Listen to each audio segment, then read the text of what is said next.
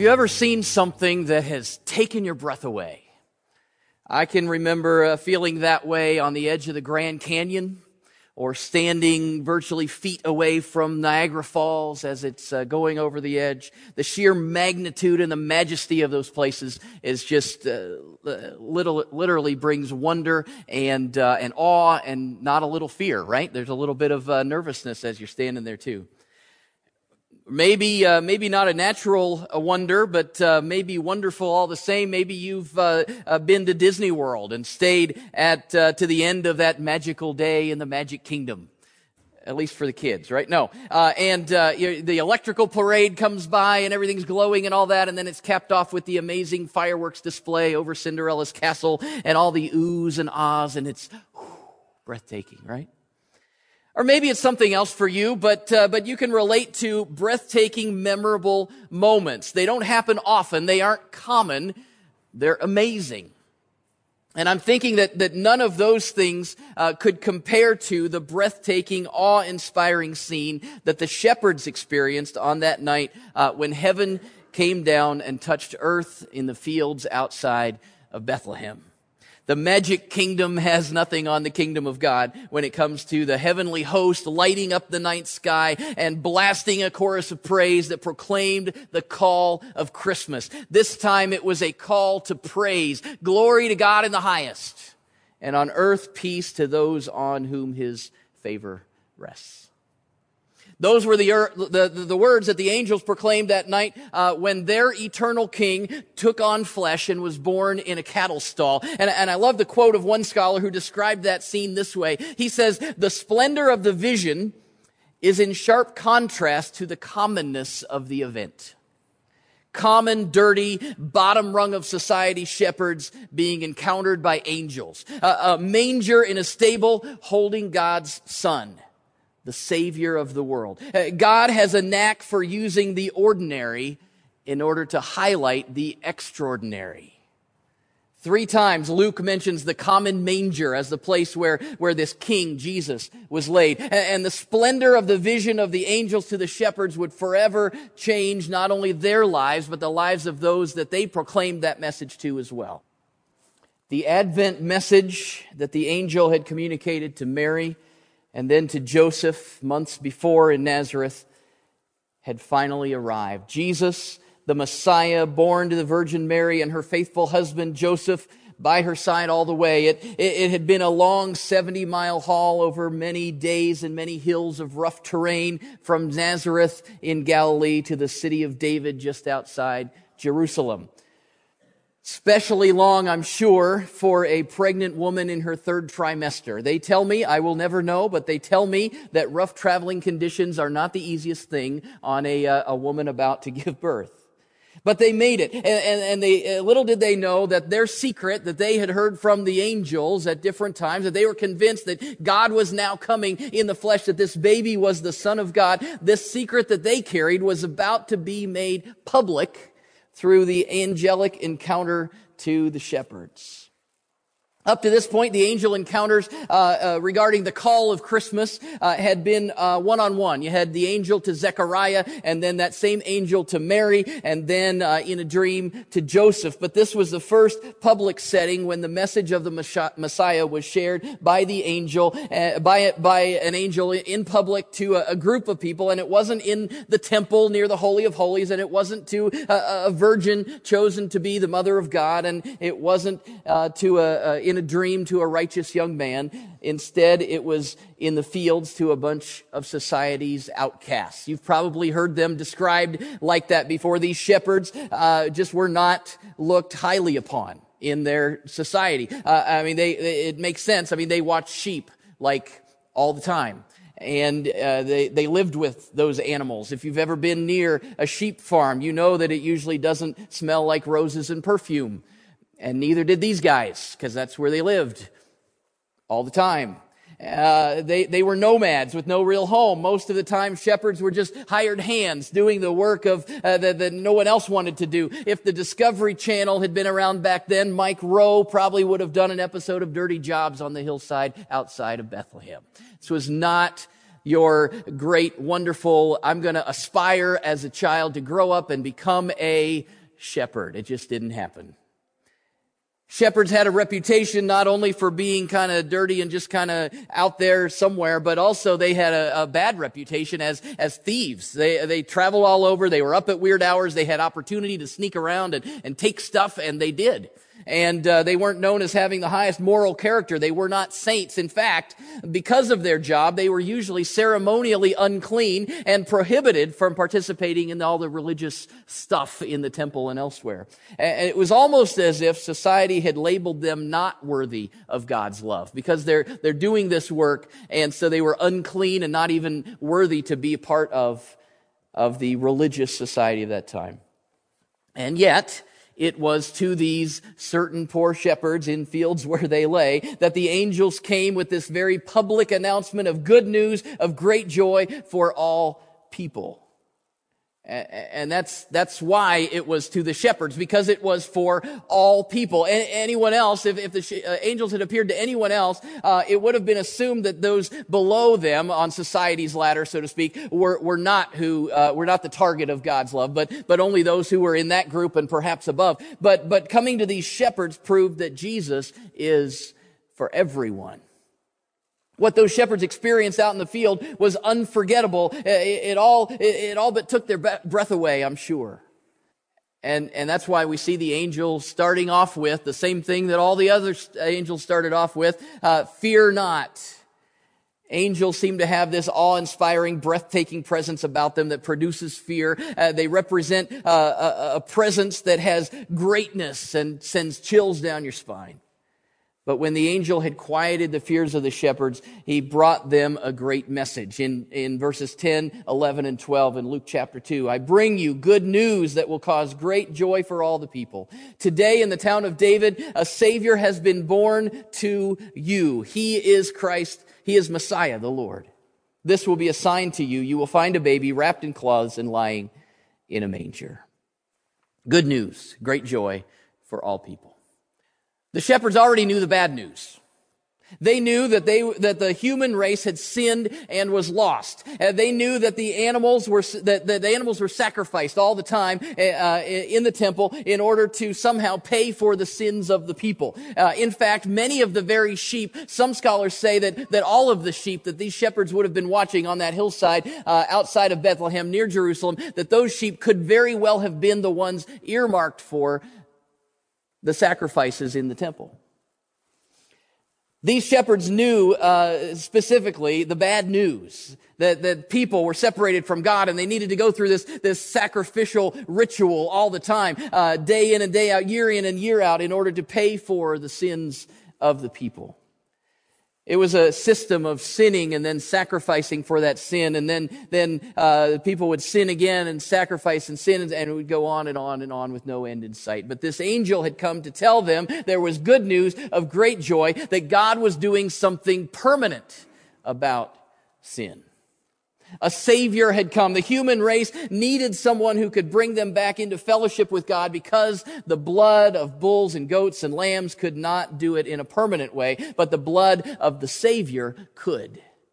And so the angel message was that God had come, that redemption was possible. The angel said this was the Messiah, the Lord. The Messiah was known to the Jews of old as the anointed one who would rule as king, fulfilling God's promise to David. He had promised David that there would be a king that would be on the throne in David's lineage that would rule. And so Jesus was the fulfillment of that promise. The Lord, the Messiah, the Lord, it's a title that speaks of the divine nature of this baby who was born. This was God who had now come as king to save his people. And that was the amazing message from this angel. And it was validated when the angel army showed up in the night sky.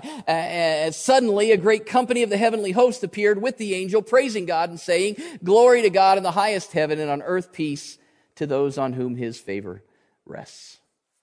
I think God was showing his kindness to these shepherds in bringing the one angel first and not starting off with the whole mess of angels, right? I think he would have sent them more than just running through the fields. I think they probably would have had a heart attack right on the spot. So I think he probably knew that, and his kindness brought the single angel first, and then the multitude.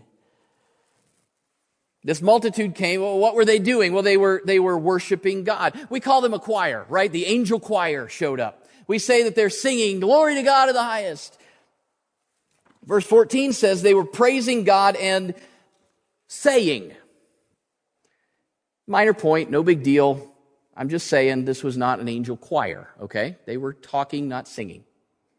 Might actually have been more like cheering at a ball game rather than singing. I guess we picture this kind of, holding your, and singing this wonderful.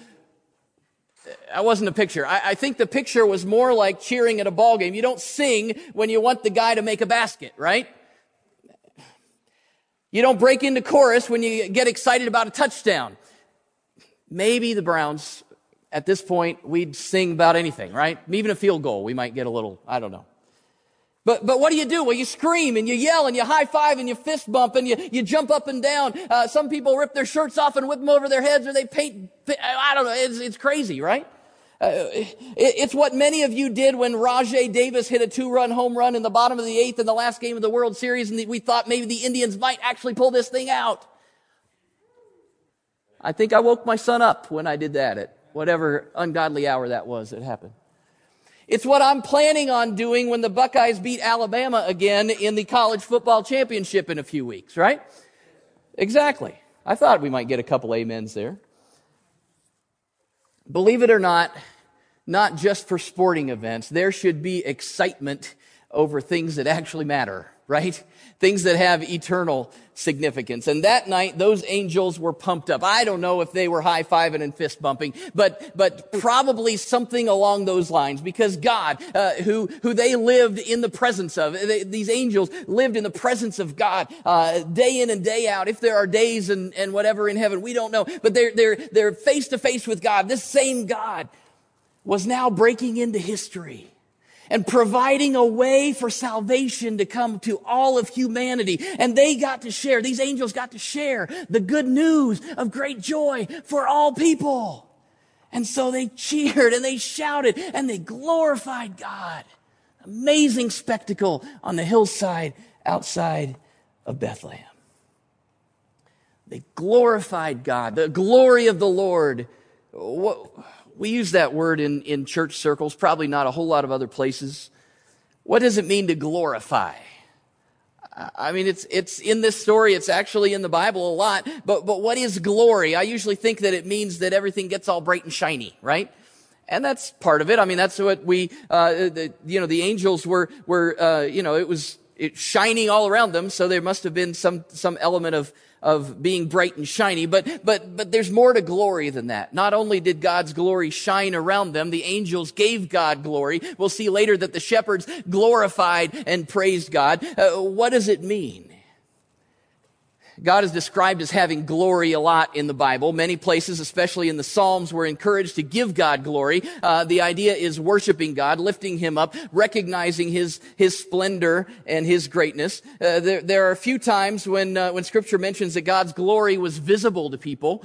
In the story of Exodus, God's glory rested on the top of Mount Sinai, right? And Moses was the only one who could go up. And there's clouds and thunder and kaboom and fire and all that, and that represented God's glory. Later, God's glory inhabited the tabernacle so much that Moses couldn't go in. Again, later after that, when Moses did encounter God face to face and in His glory, then he would come out and he was glowing because he was reflecting the glory of God. Again, even later, Solomon built the temple, and the glory of the Lord filled it so much that the priests couldn't even go in and serve because it was too overwhelming. Just a few glimpses of the glory of God that we see in the Old Testament. The Hebrew term for glory means weight or importance. The Greek term means splendor or brightness or radiance. So God is glorious. Wherever he goes, there is a weightiness and importance of his presence, and it is splendid, magnificent, and glorious. And all of that was revealed to these shepherds. God's glory, usually reserved for important holy people, for kings and prophets and priests, now surrounded dirty shepherds and even dirtier sheep. The God of all gods, King of all kings, glory of all glories was born to us. He is a holy, awesome, majestic, magnificent God who instills fear and reverence, who takes our breath away. But he is for all people, even shepherds, even you. And the angels got excited about it. It was a call of praise, a call to praise. So even as this spectacle of praise and glory was fading into the night sky, the shepherds did what the angel told them to do. We pick up the story in verse 15. When the angels had left them and gone into heaven, the shepherds said to one another, "Let's go to Bethlehem and see this thing that has happened, which the Lord has told us about." So they hurried off and found Mary and Joseph and the baby who was lying in a manger. When they had seen him, they spread the word concerning what had been told them about this child, and all who heard it were amazed at what the shepherds said to them. But Mary treasured up all these things and pondered them in her heart. The shepherds returned, glorifying and praising God for all the things they had heard and seen, which were just as they had been told. So they hurried off. They did it. Just like Mary, just like Joseph, just like Zechariah after a short delay. When the angel spoke to these folks, they did what the angel said. And the same was true of the shepherds. And that's really the key, right? I mean, just knowing what to do isn't the most important thing. You have to actually do it. Follow through. The doctor prescribes medication. You have to actually take it, right? The financial planner helps you make a plan to get out of debt. You've got to work the plan. It's not just enough to have a plan. You've got to follow through on working the plan. The physical trainer says you have to lift these weights and run these drills and get your heart rate to this level and eat like this, but he or she can't make you do all those things. You have to actually follow through on that and do it. The shepherds knew what they had been told, but then they had to go and do it. And they did. When they found that the whole thing was just like the angel had described, they told everyone there what the angel had told them about Jesus. And this was just one more confirmation for Mary and Joseph of who Jesus was. Mary pondered it all in her heart. The shepherds went hooting and hollering all the way back to the hillside. I mean, they weren't quiet about this thing. I don't know what time of night it was, but it wasn't a night to be hooting and hollering, but that's exactly what they were doing. They were worshiping God and telling everybody who God was and what he was up to. They were glorifying and praising God because of everything they had heard and seen, which was just as they had been told. The angel told the shepherds a lot of information. The angel told them about Jesus and what he had come to do. He told them where to find them. He told them to go check it out. And then there was this big display of praise. But no one had to tell the angels what to do after they experienced Jesus. No one had to tell them, okay, now you need to go let people know about this. It just came naturally that they would glorify and praise God. It was like it just sprang out of them because of what they experienced. And that got me thinking a little bit this week. You can't make someone worship. You can't command praise. Oh, people can go through the motions of praise. You might get someone to sing a song or to recite liturgy or to bow their heads and close their eyes. You might even go through those motions yourself in order to keep up appearances. But true worship springs out of the heart after a personal encounter with Jesus, just like the shepherds.